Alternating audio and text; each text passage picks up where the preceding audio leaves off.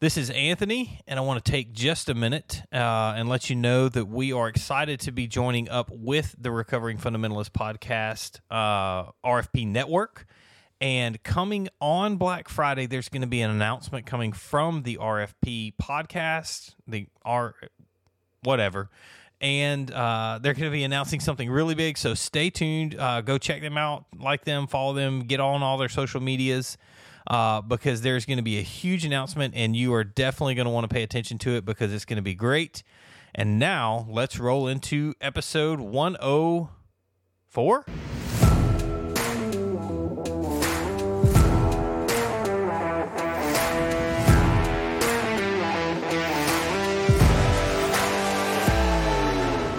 Welcome to the Beers and Bible Podcast, a podcast that explores God's Word while enjoying the fruits of God's creation.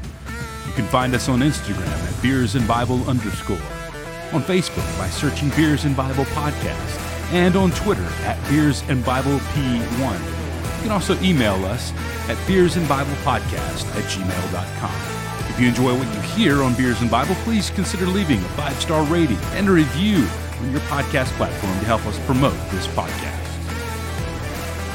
Billy Currington summed it up well when he said, God is great, beer is good, and people are crazy. So let us join our hosts, Michael and Anthony, for this week's discussion.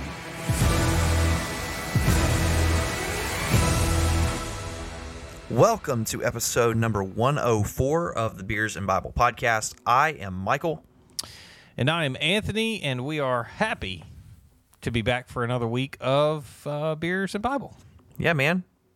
What's happening with you? Dude, it is... I need a break. You're not the only one, man. Dude, I'm taking the week of Thanksgiving off, and I could not be more excited. So actually, this will come out on the Friday before Thanksgiving. So yes, it will. The week after this comes out, I'll be off of work. So if you see me around town up in North Georgia, that's what's going on. Holler. Holla. Holla at your boy. But no, man, we're good. We're staying busy. Getting into that time of year where work slows down business-wise, but there's a lot of weird, unique situations we have to navigate and figure out and use parts of our brain that we only use like once a year.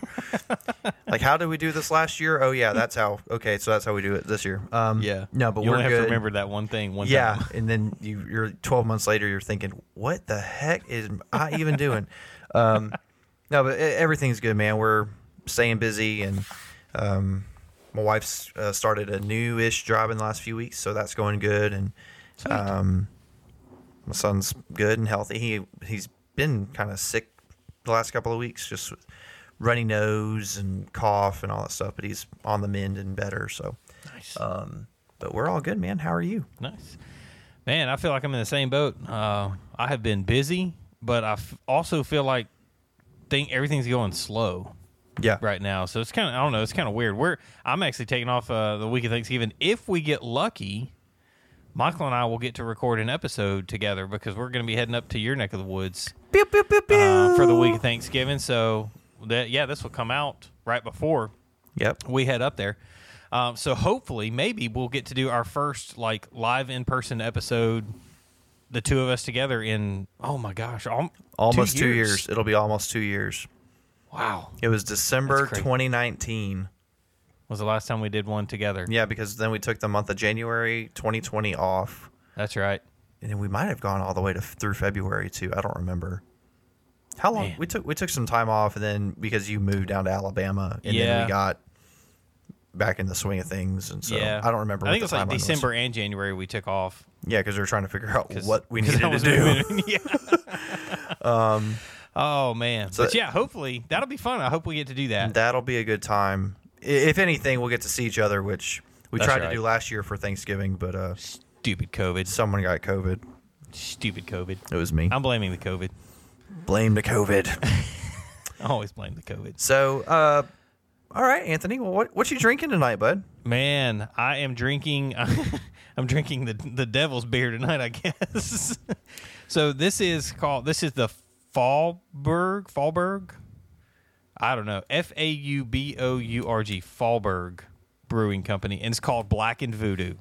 Nice. So, The can caught my eye because it has like a snake on the front of it, and it looks like the snake from Harry Potter. Dude, you're straight up it's straight up summoning Satan. I'm like going full witchcraft tonight. So, but they're brewed. This is brewed in New Orleans, so it definitely looks like it's brewed in New Orleans. But the name of it caught me. But then it said it was a dark lager, and that kind of intrigued me because I do like darker beers. I like ambers and stuff like that. So this is a Dunkel style dark lager, which is the German. I guess it's like the German version of a lager. And it says it was released 30 years ago. This is award-winning. Black Voodoo is delicious dark lager crafted in the traditions of great German Dunkels that inspired it. So if this is anything like German beer, then I will probably like it because I do like German beer. But it comes in at 5.5% ABV, 22 IBUs, and it won the gold medal for the best Munich-style dark lager at the 2021 NABA International Beer Insider Awards. I'm not sure what that is, but that's what it won. That's cool. So, what you drinking tonight? So tonight I have from the Deschutes Brewery located in... You watch your mouth, son. Bend, Oregon. They are a family and employee-owned brewery. I have the Black Butte Porter. I'm assuming that's how you pronounce it. I'm going to call it the Black Buddy Porter. The Black Buddy Porter. So Black Butte, I looked it up, is actually a volcano, an extinct volcano in Oregon. Nice. So this is in honor of that volcano. Yeah. It's part of the Deschutes National Forest. So Deschutes Brewery, Deschutes National Forest, Black Butte. So the can, kind of cool, really kind of simple looking can. Nice. Kind of looks. I think we've talked about this before. It almost looks like Dharma Initiative-y. Ooh. Kind of. A little bit. Yes. If you know, you know. If you know, you know. So 5.5%, 30 IBU. So it's a little low for porter in the ABV. But the can says this is the beer that started it all, named for iconic Black Butte, towering high above Central Oregon and seen for miles. This surprisingly balanced porter has notes of rich chocolate and coffee, a luscious creaminess and roasted finish. No wonder it's America's favorite. That's a bold claim. I don't know. Wait, man, that is very bold. I had never even heard of this brewery. This was packaged in March of 2021. So it's been in the can. At the 6-month mark. It's a little after that, actually. It's been about 8 months since it was canned. That's true. Yeah, it's November. It is November. Yeah. Thanksgiving is 2 weeks from tonight. Oh, it is. Yes. Man, that's crazy. Yep. It's less than 2 weeks till I'll be up there hanging out with you guys. Yeah, man. Well, until then, we got to crack these beers open and drink them. So let's roll. Let's do it. Here we go. 3, 2, 1, crack. I would like to mention that tonight I will be drinking from my Atlanta Braves 2021 World Series champion Pilsner glass. I am drinking from my just tall Pilsner glass, like beer glass that I got it. Actually got it at a ministry antique thrift shop we have up here. Nice.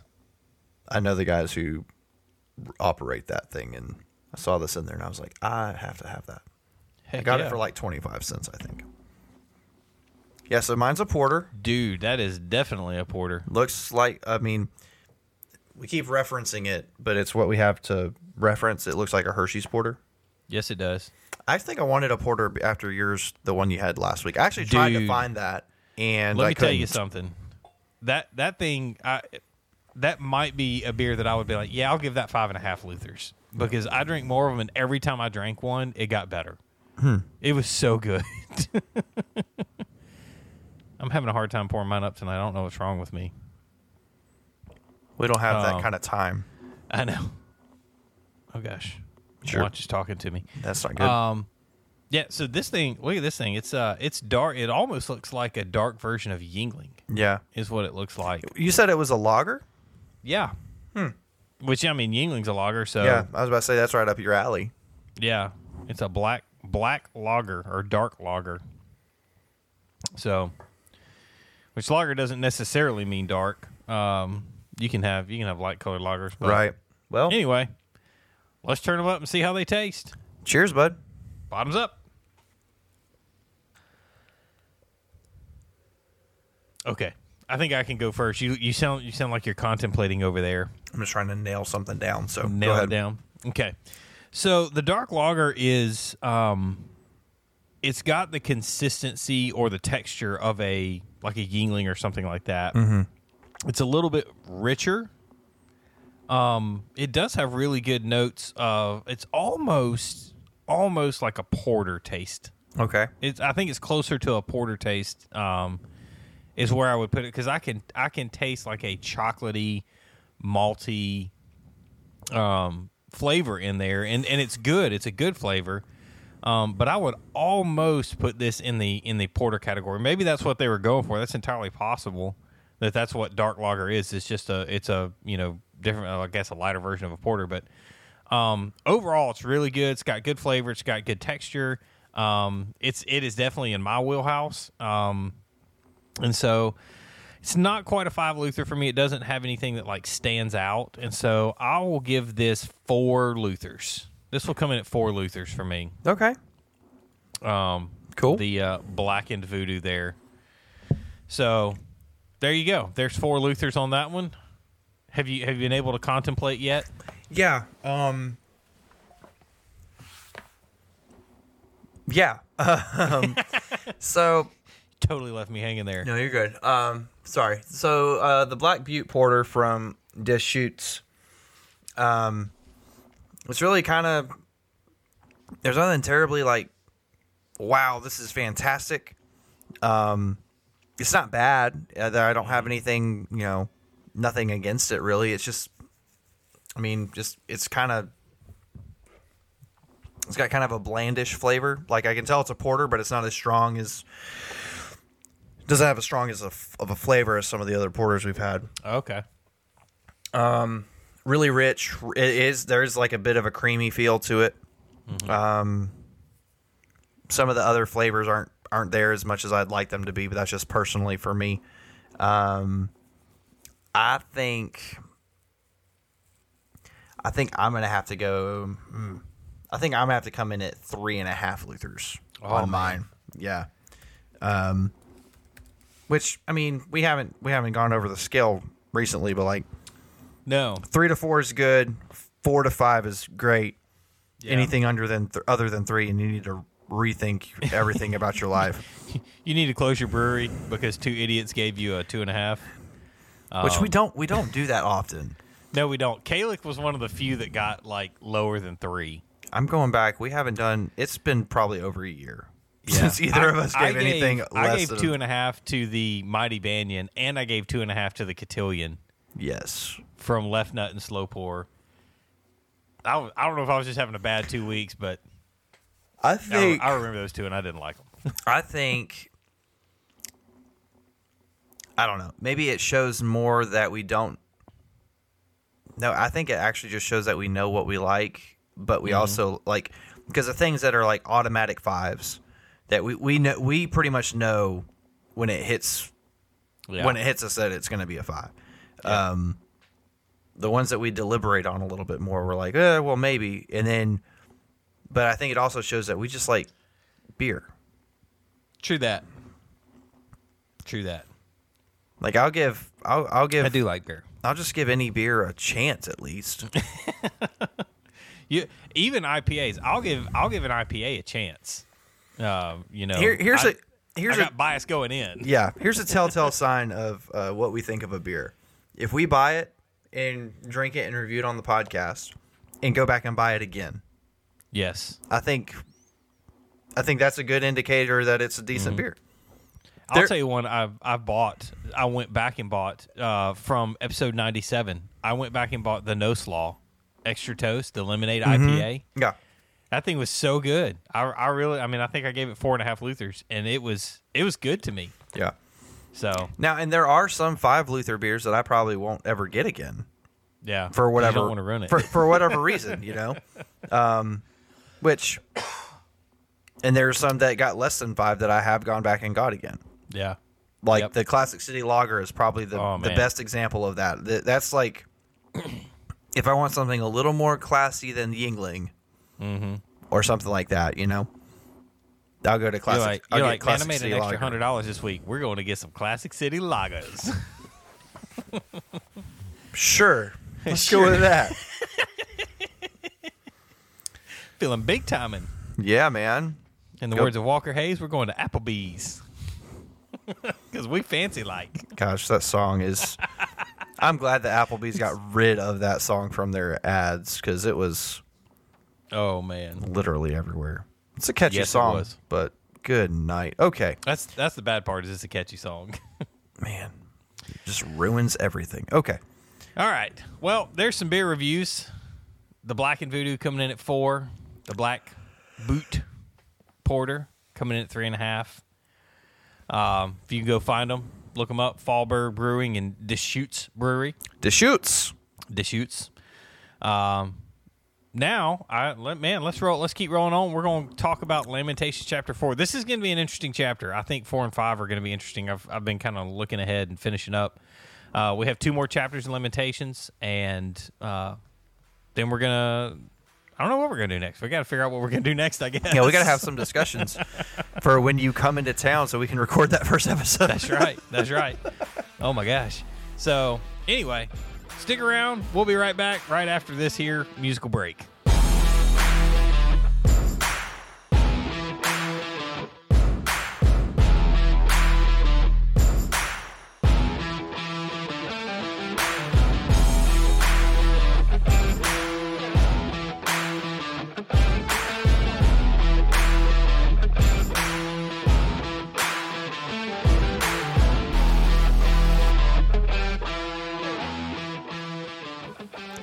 And we are back. We hope that you're enjoying a beverage of some kind, whether it's beer or liquor or water, whatever. And tonight we're going to jump into Lamentations chapter 4. We're getting, like Anthony said before the break, we're getting close to the end of our study here in Lamentations. And last week we did chapter 3. This week we'll do chapter 4. Next week we'll do chapter 5. So... what we're going to do to start, I thought you were going to say something there. I thought I was too, but then I didn't. Okay, cool. So what we're going to do to start tonight, I know we've done it kind of a couple of different ways the last 3 weeks, but tonight we're going to actually start with reading, and we're actually going to pick up in verse 11. We're going to read to the end of the chapter, and the reason for that, there's a couple of different reasons. One, the first 10 verses of Lamentations 4 is kind of a rehash of the first 2 chapters of Lamentations, where talking a lot about destruction, wrath, chaos, turmoil, those type of things. And also in the, I guess, back the last 2/3 of the chapter, there are a few verses that have similar language to the first 10 verses. But we're just going to pick up in verse 11 because that's where the commentary we're using kind of picks up when it starts talking about Lamentations 4. So that's why we're doing that tonight. If you have a copy of God's Word, either in physical copy or on a phone or a tablet or whatever, go ahead and grab that. We're going to be in chapter 4 of Lamentations, starting at verse 11. I'm reading from the Holman Christian Standard, and here's what the Word says. The Lord has exhausted his wrath, poured out his burning anger. He has ignited a fire in Zion, and it has consumed her foundations. The kings of the earth and all the world's inhabitants did not believe that an enemy or adversary could enter Jerusalem's gates. Yet it happened because of the sins of her prophets and the guilt of her priests, who shed the blood of the righteous within her. Blind, they stumbled in the streets, defiled by this blood, so that no one dared to touch their garments. Stay away, unclean, people shouted at them. Away, away, don't touch us. So they wandered aimlessly. It was said among the nations, they can stay here no longer. The Lord himself has scattered them. He regards them no more. The priests are not respected. The elders find no favor. All the while our eyes were failing as we looked in vain for assistance. We watched from our towers for a nation that refused to help. Our steps were closely followed so that we could not walk in our streets. Our end drew near, our time ran out, our end had come. Those who chased us were swifter than eagles in the sky. They relentlessly pursued us over the mountains and ambushed us in the wilderness. The Lord's anointed, the breath of our life, was captured in their traps. We had said about him, we will live under his protection among the nations. So rejoice and be glad, daughter Edom, you resident of the land of Uz. Yet the cup will pass to you as well. You will get drunk and expose yourself. Daughter Zion, your punishment is complete. He will not lengthen your exile, but he will punish your iniquity, daughter Edom, and will expose your sins. If chapter 3 was this like salvation moment, chapter 4 just takes us right back down the hill. Mm-hmm. We go back into destruction. We go back into mourning. But it's almost like it's a cycle. It is. It is a cycle, and it's a reminder to the people of God. Mm-hmm. It's a continual reminder to the people of God that number one, you don't stay in the valley forever, and the end of this chapter tells us that. But also, you don't stay on the mountaintop forever. Yeah. So many times we get caught in this idea of living either in the valley or on the mountaintop. Like, we can't appreciate the cycle and what it teaches us. And that's what lament actually does, is it teaches us how to go through the valley and how to be on the mountaintop. And so, but anyway, this chapter really brings out something that it hasn't touched on, the book hasn't touched on yet, and that is the idea of leaders. Yeah. Leadership, leaders, and the kind of key verses for drawing on this are in is it 11? Or no, it's in 13. This was for the sins of her prophets and the iniquities of her priests, who shed in the midst of her the blood of the righteous. In the Old Testament, now I'm going to back up here and do a little bit of like history and setup as we walk into this. So in the Old Testament, there were 3 offices. The first 2 were really established by God. Mm-hmm. And the third one, yes, it was established by God, but it was essentially at the request of the people. The people said, we want a king. Yeah, because they saw the nations around them, even though they knew they were unique, but they saw that the nations around them also had kings on earth, and so they requested for a king to lead them. Yes. And that is where we got into some trouble. Yeah. Putting it mildly, we got into some trouble. Yeah. So you have three offices in the Old Testament. You have the prophet, the priest, and the king. The prophet is the person who conveyed the words of God. Thus says the Lord. You read the books. Anytime you see the words, thus says the Lord, that's the prophet speaking. And then you have the priest. Prophet and priest really work together, not so much like they're buddies, but their offices are compatible, and they complement each other. Mm-hmm. Okay, so the priest is the person who has to administer the law. He has to make sure that people are doing their sacrifices right, all that kind of stuff, and following the way that God has prescribed the people to live. That's the job of the priest. He's to facilitate that, and what he's doing is he is facilitating people back into right relationship with God. Yeah. Okay, prophet, hey, you guys have messed up. Priest, hey, let me help you facilitate back. You see how those two work together? Yeah. And then the king is essentially, I mean, that is what it is. He rules over the civic aspect of the country. Mm-hmm. He governs, laws, judges, all of this kind of stuff. In Israel's case, he would be governing the non-spiritual aspects of the nation. Yes. Yeah. So you have, if you read through the Pentateuch, and then after the Pentateuch, you have Joshua, Judges, Ruth, 1 2 Samuel, the history books. And first they ask for judges, and then the judges don't do what they want, so they ask for a king. That's where you get to the office of the kings. First they ask for judges. The judges basically are kind of like an extension of the priest. They're like, hey, you guys are terrible. You're not doing this right. And so they're like, oh, we don't like you anymore. We want a king. And so it's kind of like that whole thing where you ask for something and then what you asked for was not what you thought it was, so you ask for something else. Nobody can relate to that, right? That's never happened in the history of ever. That's never happened ever. So those are the 3 offices, and then roll all of that knowledge into Lamentations 4, and you get this is a lament about the failure of these offices. Right. I mean, all 3 of these have to work together, and the beauty of the gospel is that Christ fulfills all 3 of these roles. He is our prophet who comes and says, "Thus says the Lord." He is our priest who reconciles us. You know, it's his duty to reconcile us back to God, and then now he is the king ruling and reigning over the world. Yeah.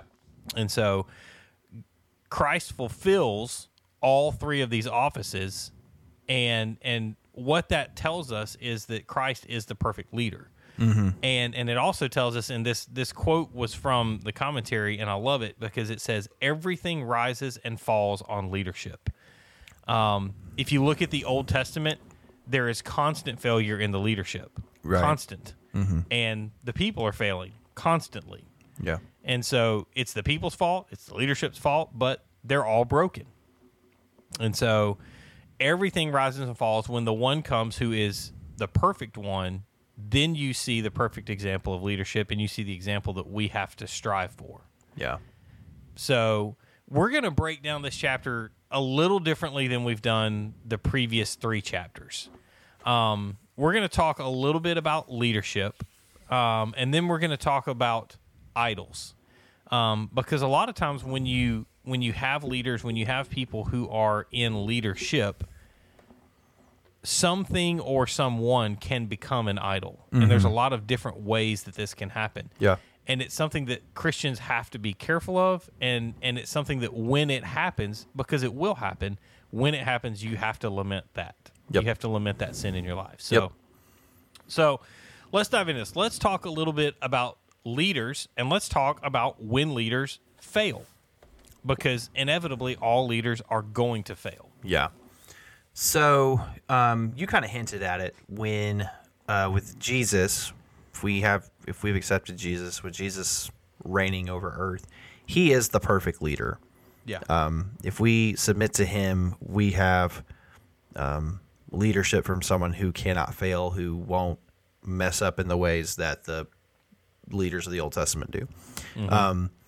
And if something from the commentary said, if we don't have to question a leader's motives, and the only way we don't do that is if our leader is perfect. So if we don't have to question a leader's motives, their capacity for leadership, their character, then we're good. Like, we're all set.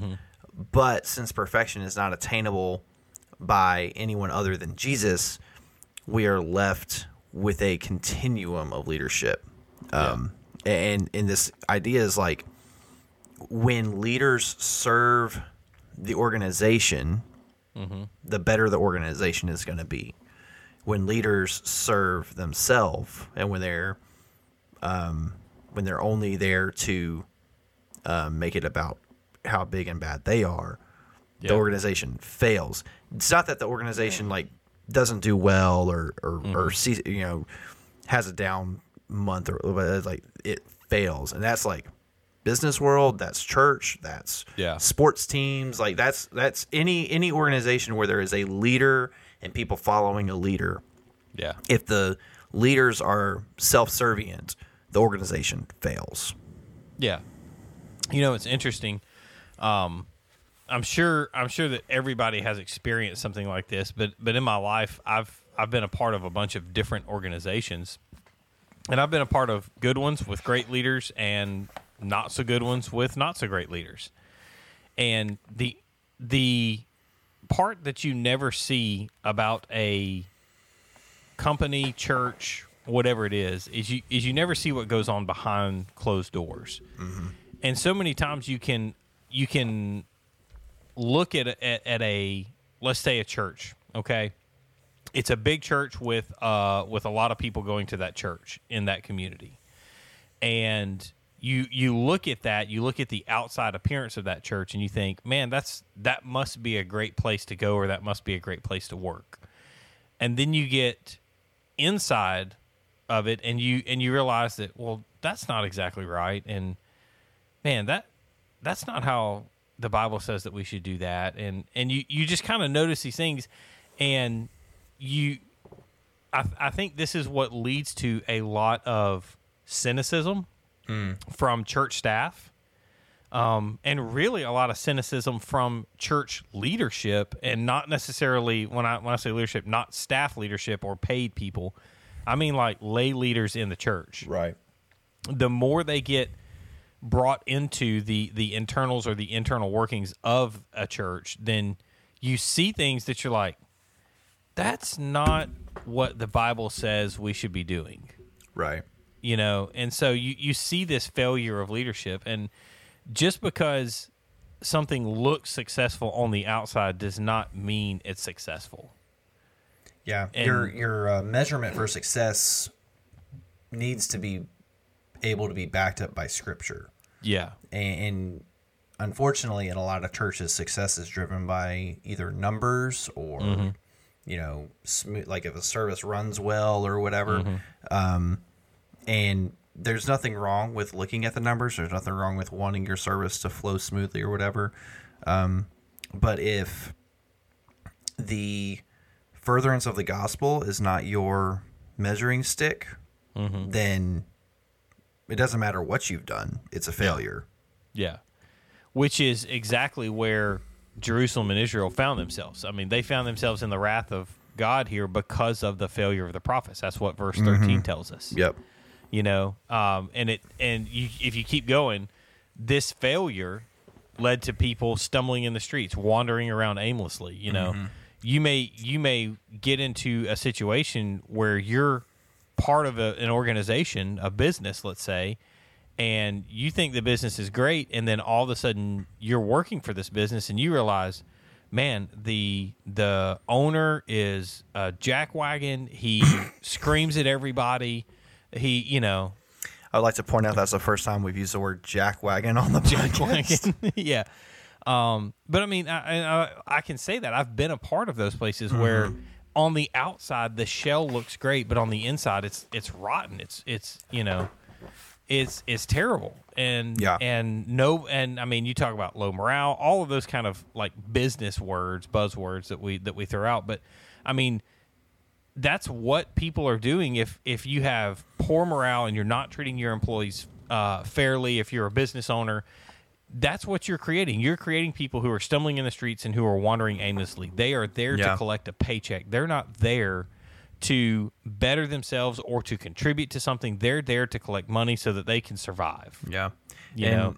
And no organization, whether business, church, whatever, no organization is going to thrive for long if there's not like a determinable, clearly communicated goal.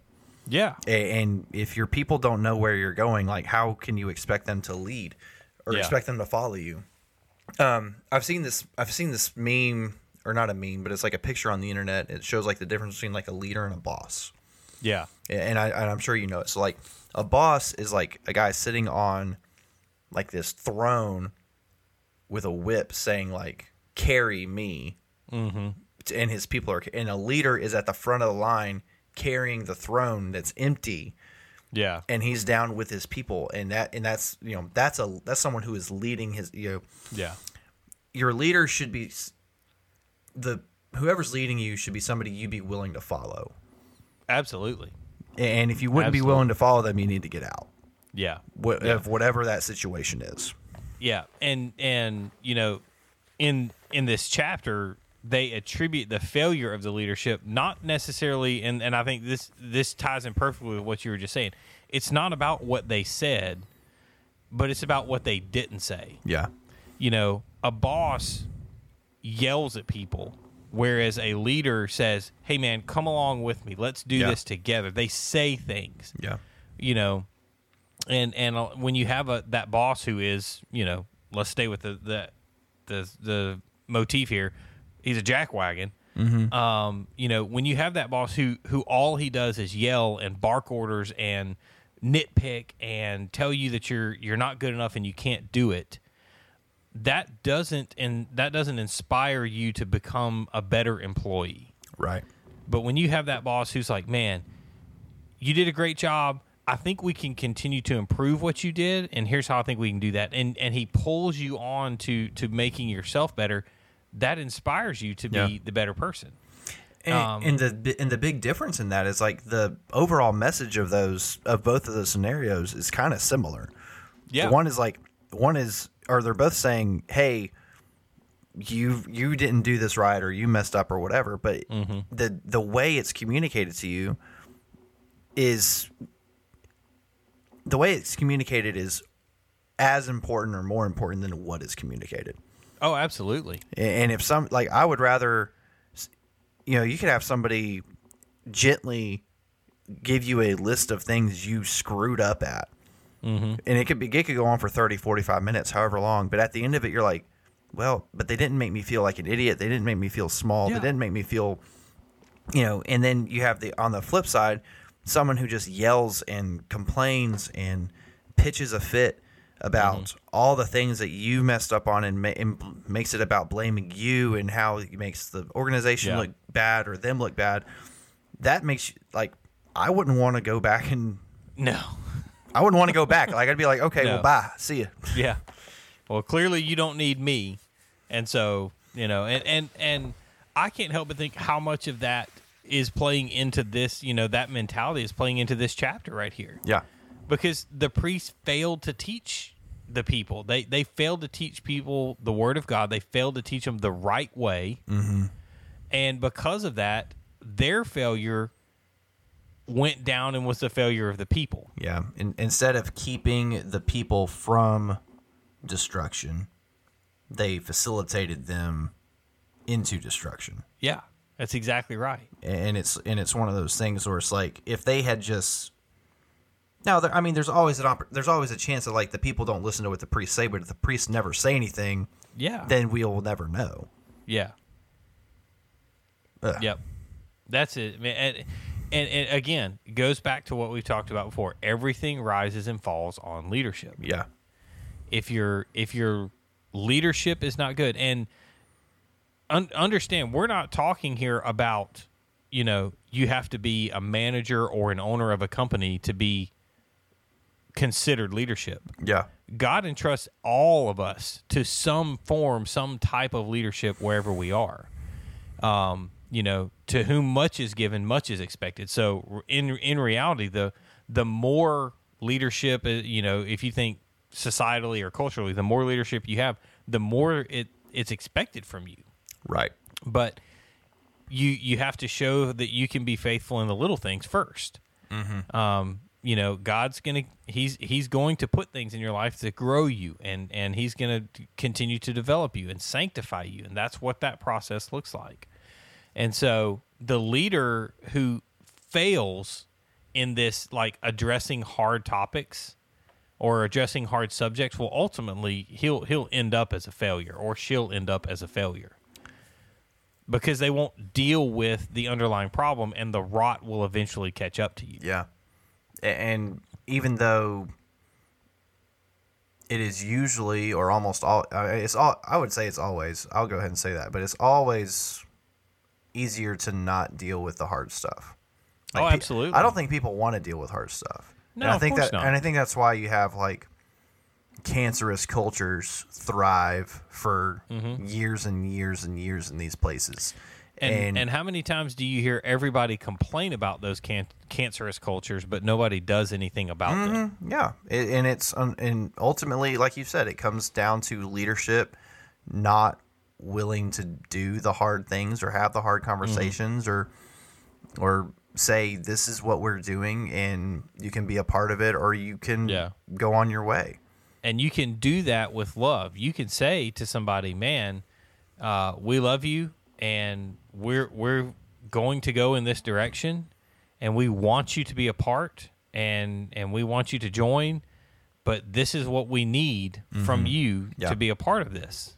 whatever it is, whether you're making a business decision or a church decision, whatever it is, that type of failure is ultimately what leads to the failure of a leader. Yeah. And so that failure should remind us that our ultimate hope should never be in a person or an individual at business, at work, at church, wherever it is that you find yourself. Yeah. Because leaders are going to fail you. I mean, that's what chapter 4 has set up for us. Verses 11 through 16 paint that picture for us. Yeah. And so what it should do is let us know that even though these earthly ones will fail us, these earthly leaders will fail us, Christ has won the ultimate victory for us, and he is the ultimate leader, and our hope should be found in Christ, not in our leadership or our status or where we are now. Yeah. Yeah. I mean, when the next part, the last two verses of the chapter basically point out that when leaders fail, there's still hope. Yeah. Like verses 22 and 23 of chapter 3 of Lamentations. I mean, we are reminded that God is still faithful, that there's still hope, even when our earthly leaders fail us, even when, your boss or whatever your past, like, when I don't even know how to adequately, but pick your leader. Yeah, pick your leader. We're bouncing back and forth between boss, business church, world and church world. Here you go. Tonight. Here's a good one. When your football coach benches the star quarterback for no reason whatsoever, yeah, and that fails you and you end up losing that football game, there's still hope. I hope you're not prophesying against Georgia this weekend. Well, we'll find out here in 2 days. No, but even when, and it's like that's a benign, that's a silly example. But even when our earthly leaders fail us, because they will fail us because they're human. And but God is faithful. God is always faithful. But he's the God of the hills and the valleys. He's I think there's a song about that. Thanks. Where you at, Taryn? Taryn Wells through the door. No, but God always has been and always will be faithful. Yeah. Eventually, his wrath will end, and eventually we will get out of the valley and go to another mountaintop. Yeah. And that will eventually lead us back into a valley. It's a cycle. Yeah. It's yeah. The life of a believer is cyclical, and it's not filled with mountaintop experience after mountaintop experience, no matter what Joel Osteen says. I don't know if I'm allowed to say that. But, yeah, you are. But no matter what these prosperity gospel preachers say, mountaintop experience after mountaintop experience is not a realistic expectation of a life of a believer. It's we're going to go through highs and lows. Sometimes we may be going through highs and lows at the same time in different aspects of our lives. Your work life could be great and your home life could be terrible. Yeah. You could be going, it could be your life, and Anthony, you could see this, people can't see, but your life could be doing this. At all, yes. Or maybe it's Dude, this. That's impressive. I don't know. So, We're going to YouTube that. But here's the thing, our role isn't to dictate where we are in the ups and downs, but glorify God regardless of where we are. Yeah. Yeah. And remember, our circumstances don't dictate our joy. Our circumstances don't dictate whether or not we honor God, glorify God, worship God. Our circumstances are just our circumstances. Yeah. And God has put you there for a reason. Yeah. And that reason is to honor him in that circumstance. Philippians 4:13. Not taken out of context. Do it. I can do all things through Christ who strengthens me. In your circumstance, wherever it is, be content in your circumstance. That's what Paul is saying right there. Didn't he write that in prison? Yes, he did. And the irony of all that is that Jeremiah wrote Lamentations after the destruction of Jerusalem. Yeah. So, I mean, and he's saying things like, there's hope. God's wrath is going to end. We're going to get through this. We're going to, we're all in this together. We're all in this together. That's what they're saying. Okay, so I just had a thought, and I know we've talked about it before. So remember how we felt as a nation after 9/11? And in the days after 9/11, and look, I was 11 years old, so like I was a kid, I was a child, and so I was 19. Well, there you go. So, but like remember in the days after 9/11, it was just like everyone kind of walked around in a haze, and there was a lot of like, what is even life now? Mm-hmm. But I think of like the image of hope that I have coming out of 9/11 was the first baseball game in New York City that President George Bush threw the first pitch out to, and the crowd is chanting USA, USA, USA. Yeah. And George Bush goes out there and throws like a perfect first pitch strike. Yeah. You know, like that is an image of hope. That is an image like, and like, think of how like that's just United States hope. Think about how much more hope we have in Jesus. Yeah. Like, and eventually the United States got out of that funk and got out of that. You could argue maybe not for the better. I was like, you could argue we lost our minds, but you know. but for a while, I mean, we eventually got back to normal. Is what I'm saying. Yes. So. Yes. So we've talked about leadership and something that's Mark talked about it in the book, and it's not necessarily in the commentary that we use, but I thought it was an interesting take on this chapter because when you look at it from this, we're just gonna switch gears here.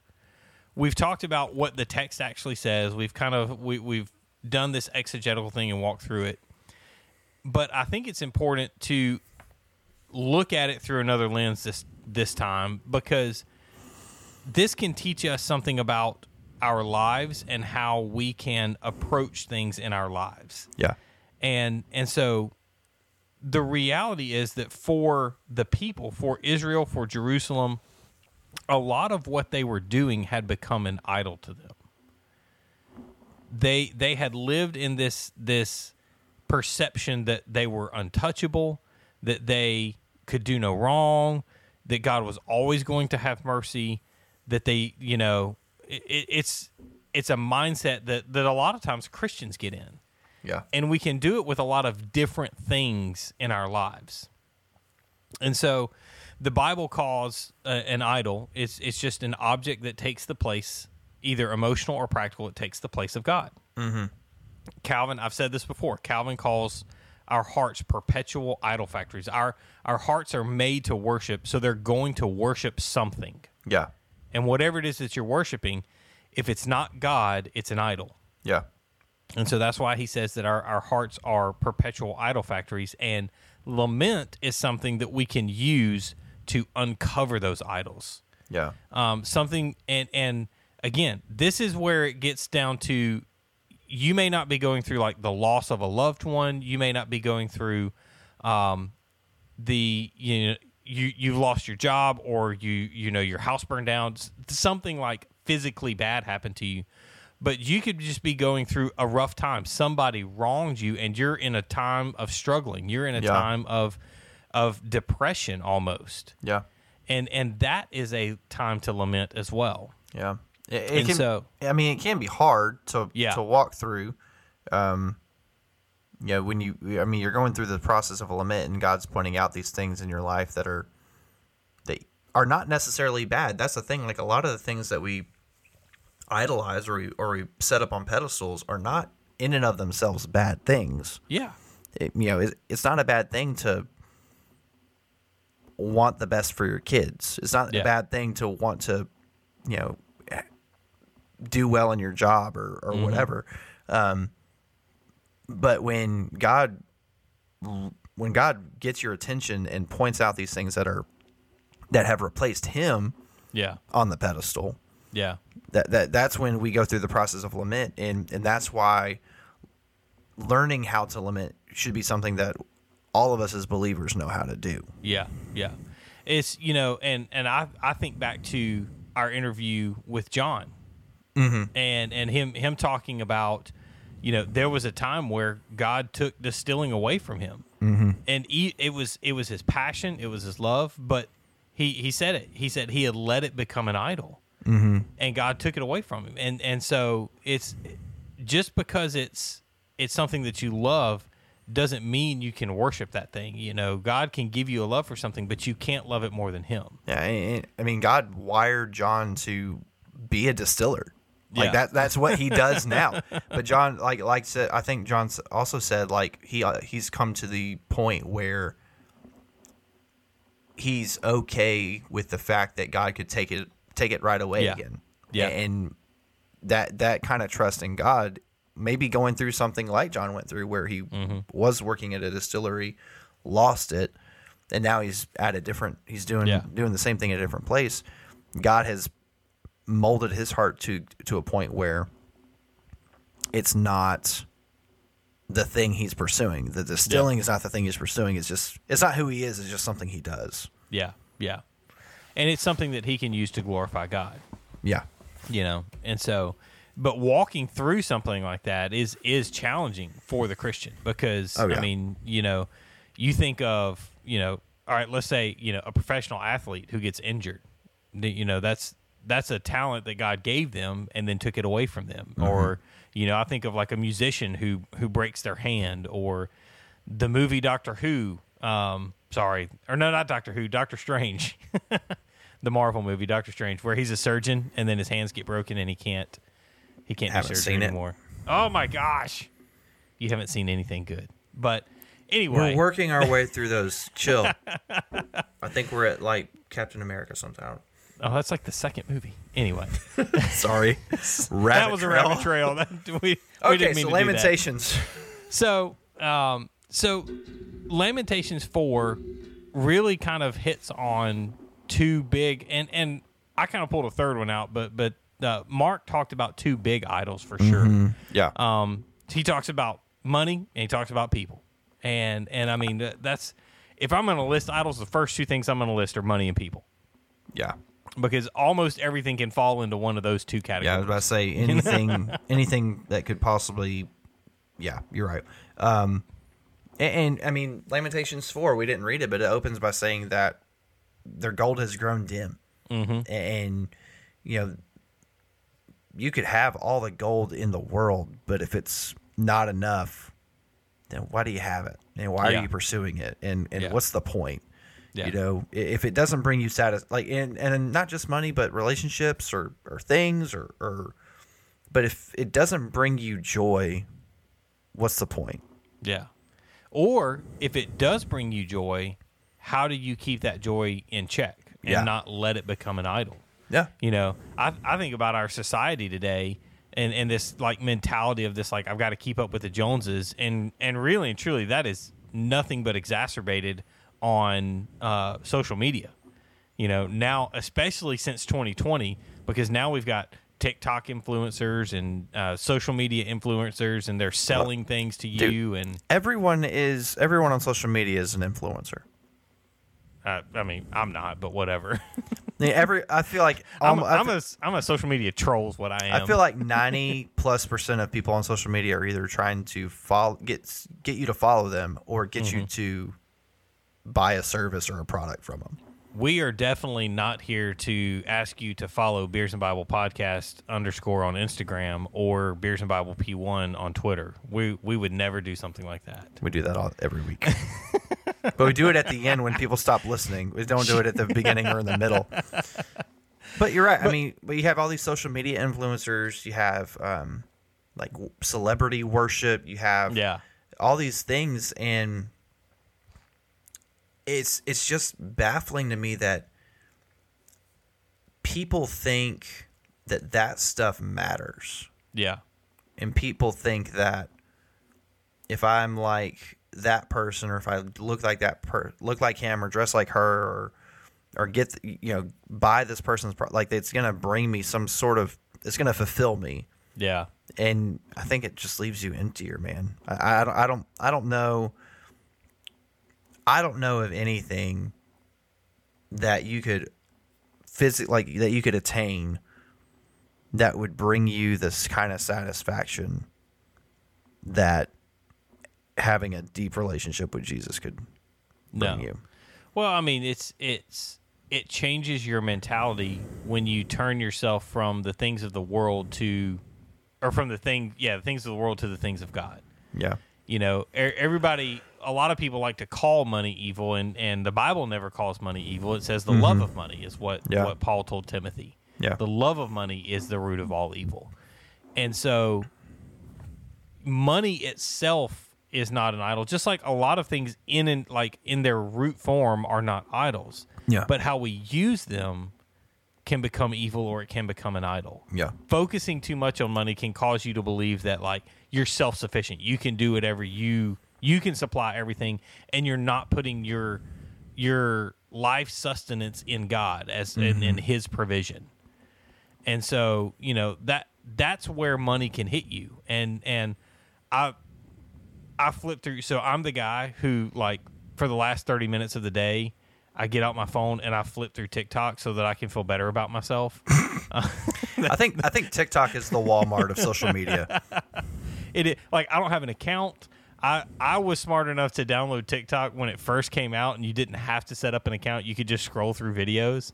Now, to even look at the videos, you have to set up an account. But so I'll scroll through, and man, I'll get laughing at some things, and it makes me laugh sometimes. But like, I'm that guy. But I see these people on TikTok, and I'm like, you're trying so hard to do something on an app that in 10 years is probably not going to exist anymore.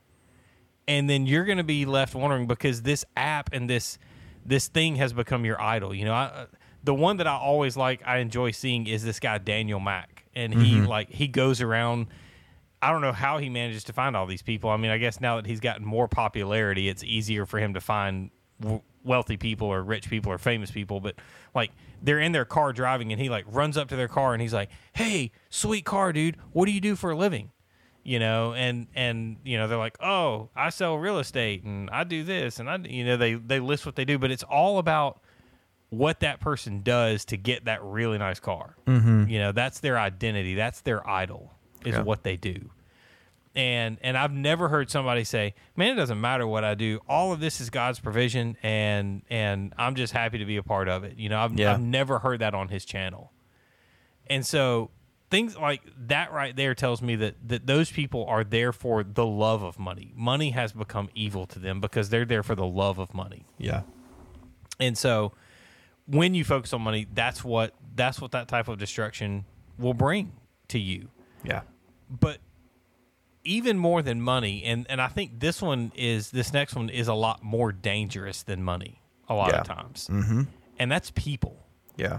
We can idolize people, and we talked about celebrity worship in the last, talking about money and that, but man, we could put the opinions of people on a pedestal to the point where it's like they can't say anything wrong. Yeah. Well, I mean, if you look at chapter 4 of Lamentations, like, it's the leaders that failed the people. Like, the leaders failed their people, and the people didn't, like. You would have thought that at some point the people of Jerusalem would have been like, "Hey, what's going? Like, why aren't y'all telling us about the things of God? Like, why is this?" And the leaders just failed their people and ultimately led to the destruction. Yeah. Mark Vroegop said that we can come face to face with how much we believe people can fix the problems around us. And it's not necessarily that they can fix them, but we believe that they can fix the problems around us. And we feel like, so-and-so can do no wrong, or, I have to listen to what they say for whatever reasons. Yeah. And that's a dangerous place to get to when you are putting so much faith and trust into what other people say that you're not doing your own. I don't want to say like research, but it's like you're not doing your own thinking on it and making sure that it even lines up, like if it's logically or if it lines up with scripture or whatever. Yeah, yeah. You're not comparing what that person says to scripture. You're just taking that person's word for it. And again, we've said this on here before. Don't take our word for any of this. Put what we say, test it up against scripture, and tell us if we're wrong. I want to be told if I'm wrong. Because if I'm wrong, I don't want to mislead people. But the Book of Lamentations really should serve as a warning that our deliverance, our deliverer, does not occupy the Supreme Court, a seat on the Supreme Court. This is probably going to make some people mad, but our deliverer does not reside at 1600 Pennsylvania Avenue. Our deliverer is not in a boardroom of some company that's going to make our profits go up, or he's going to change this law so that we can get what we want. Mm-hmm. And more importantly, our deliverer does not stand behind the pulpit of your church. I think that's the one that most believers would have a hard time letting go of. Yeah, absolutely. I think, most believers could agree to disagree on the Supreme Court or the White House or company boardroom. But I think as soon as you start saying that your pastor is not your deliverer or your pastor doesn't have all the answers, mm-hmm. I think that's when people start. I think that's where the rub's going to get. Yeah, going to start showing up. Well, which comes back to that, like that worship of, your pastor may not be a celebrity, but he is a celebrity to your church. Yeah, to your 200-member church. Yeah. But honestly, I think that's where we set pastors up for failure.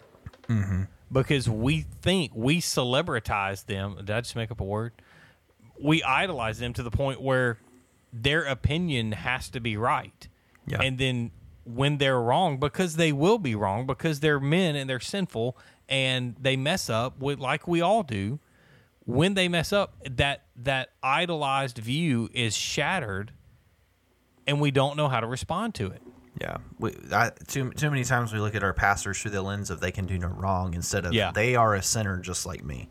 Yeah, and it's okay to yes, we want to be taught by them, and we want to listen to what God has given them to teach us. Yes, absolutely, but that doesn't make them infallible. Mm-hmm. And it doesn't mean that they're always right, and you can, in truth and love, disagree with your pastor. That's possible. And sometimes that may end up as I've got to leave this church because I can't disagree on this level, but I know that he's doing God's work. I know he's mm-hmm. Doing God's work. And so we're going to separate in ministry, and that's fine. That's okay. Yep. But we're afraid to do that kind of stuff. We're afraid to make those hard decisions. And so and leaders are afraid to say, "Hey man, if we can't come to a conclusion on this, maybe it's best that we go separate ways." Yeah. I think in the book of Acts it's oh my gosh, Peter and Barnabas. They basically fight, and they're like, "Man, we can't agree on this," but they're like, "But we got to continue doing God's work, so we're just going to go our own separate way and continue and pray blessings on the other guy." Yeah. We can't work together. That's okay. That's not a bad thing. Let's just go do God's work somewhere else. Yeah. And so, but we put this celebrity status on people, a pastor or a worship leader or whatever it is, that they can't say something wrong, and when they do say something wrong, our worldview is shattered. Yeah, because our worldview wasn't based in Scripture; it was based in that person. Yeah, or when like a scandal comes out or whatever, they're like, "We're not so like." And I'm not saying like you should accept that your pastor is in a scandal or something, but like when it seems to happen with these celebrity type pastors or celebrity mm-hmm. worship leaders, that when there's some big scandal or some financial sketchy stuff going on or whatever, like the people are just like, "I had no idea that he was even capable of doing that." And it's like, well, mm-hmm. of course he's capable. He's a man. He's sinful. He's filled with the same sin nature that every other person on the face of the planet that's ever lived except for Jesus. Like anyone is capable of anything at any time. Yeah. That and we shouldn't be surprised when our pastors inevitably fail us. Yeah. Because all right, and I'll give you an example. Okay. So there are pastors who use the pulpit for political gain. They push a political agenda. They try to say this is what, the Bible says you should vote Republican. No, it doesn't. And one of the people that I can think of off the top of my head is the pastor Greg Locke. this is a guy who was like, the election was rigged, and this is going to come out, and I'm prophesying now, and God told me that Donald Trump's going to be president in 2021. Well, guess what? It's almost 2022, and Donald Trump's still not the president. So either you were talking to the wrong God, Greg Locke, or you're a false prophet. We're a false prophet. We should stone you. Which one do you want it to be? But there are people in his church who idolize him and can't see him doing anything wrong because they're not comparing his words to what Scripture says. Yeah, I think about the Jamestown Kool-Aid thing. Oh yeah, like you don't think at any point there were people in there going like, "This dude has lost his mind. Like why are we still here?" Yeah. Like I kind of think about that. Like those are people who their leader could not do any wrong. And when he said, "All right, it's time to go," and then didn't he end up not part? I don't remember the story. I can't remember the Jamestown thing. It doesn't matter. So anyway, but you're right. I mean, like any pastor who is using their pulpit for any type of gain, not just political, but social status, or if they're buddies with some pop star. I think of the Hillsong guy and Justin Bieber. Oh yeah, he went down in a field of flames. He went down big time. So bad I forgot his name. Yeah. So but it's it's heartbreaking to see these pastors who they have an anointing and they have a gift to speak and preach, and they start pursuing things that go directly against that anointing and that calling and that gifting. Yeah, they create their own idols. Yeah, and then their congregation can't see past or can't see through the facade. Yeah, it's tough, man. Yeah, we as Christians we have to be careful, and I think that's the whole point of what we're saying here is we just have to be careful.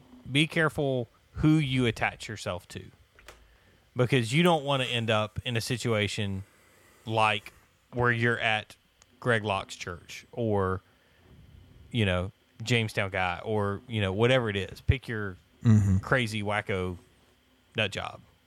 Jackwagon. That's the word of the night is jackwagon. But in all of that, you have people. We've talked about money, and there's kind of one more that kind of I added this one in there because I felt like it fit. Mostly because a lot of times when we do attach ourselves to people, we end up in this third category right here, which is culture. Yeah, and we end up in a culture war because of what that person is driving us in a frenzy to do. And the biggest one that I can think of in my lifetime is coming out of the 80s, the Reagan Revolution. Politically, you had really it started kind of in the early 80s, but you had Jerry Falwell, you had a couple of other guys start this thing called the moral majority. And they were like, oh, the vast majority of Americans are these moral Christians, and they don't say anything, and a lot of times they called them the silent majority. And they wanted to bring these people to the forefront. Well, and they started touting all these different people.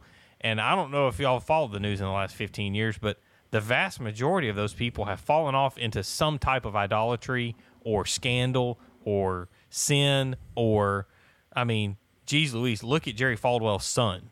That man is a train wreck waiting to happen. And it just reminds me that the church doesn't need to try to take control of our culture. We need to try to take control of ourselves and submit ourselves to the rule and reign of Christ and let Christ do the work in the culture for us. He will fight our battles. Thank you, Michael W. Smith. But there's a book, and I just want to say that you like that one, didn't you? It took me a second. I was looking at something else, and then I came back. I was like, oh, okay. There's a book. It's called Onward, and I've read it before. And in that book, Russell Moore, some people don't like him. I personally am a fan of Russell Moore. I like the way he talks, and I like the way he encourages Christians. But he says that instead of being a moral majority, we need to focus as Christians on being a prophetic minority, which is we don't want to seek power, but wherever we are, we want to speak truth and we want to speak God's words to the culture around us. Yeah. Because that's the way that we're going to drive out the brokenness of society. Yeah, and the brokenness should drive the church and Christians to their knees. Yeah, in this attitude of lament, and we should look at the world around us and see, you know what, things aren't great. What about me can God change to help the world around me? Yeah, and then how can that, and then see how that could overflow into your community and your schools and where you work and your churches, and I think it's critical. Yeah. Absolutely. And I think that is a good place. You know, we've kind of done the take home thing every week, but I think that's a good place to put the end on that one, because I don't want to just give you some stuff and be like, oh, think about these things, you know, this week, but think about everything that we've talked about tonight. You know, in what ways, and I again, I'm applying this to myself. In what ways am I creating idols in my life? What people am I creating idols in my life? Am I, family, children, wife? Am I putting any of that before God? All of those things are important, but am I putting any of that before my relationship with God? Yeah. My work, my job, my status at my job. Am I putting any of that above God? Yeah. Because until we can lament this type of stuff and be broken in this type of sin, Christians are not going to see a change in our culture. Yeah. So until we get the order right, culture's not going to follow us. That's right. Because if we're not leading from a place where God is in the right place in our lives, then the culture's not going to follow. Yes. Which is why we have seen for the last 10 years, 5 years, however long, these people who were supposedly great Christian leaders fall to the wayside. These politicians that we put up as, oh man, he's a great moral leader, only to find out he was sleeping with prostitutes on the side, you know. And because we put our faith and our trust in a person to bring us the political power that we wanted, we weren't able to get what we wanted because that was in a person and not in God, not in Christ. Right. So, woo! I didn't mean for that to be that deep, but that's where it went. It's still a good discussion, though, and man, idols are such a hard thing to talk about. So, because it hits every Christian. It really does. But it's good beer. I finished my beer. Michael, if they want to find us on social media places that we already plugged once in this episode, where would they do that? You can find the Beers and Bible podcast on Instagram at beersandbible_. You can find us on Twitter at beersandbiblepone.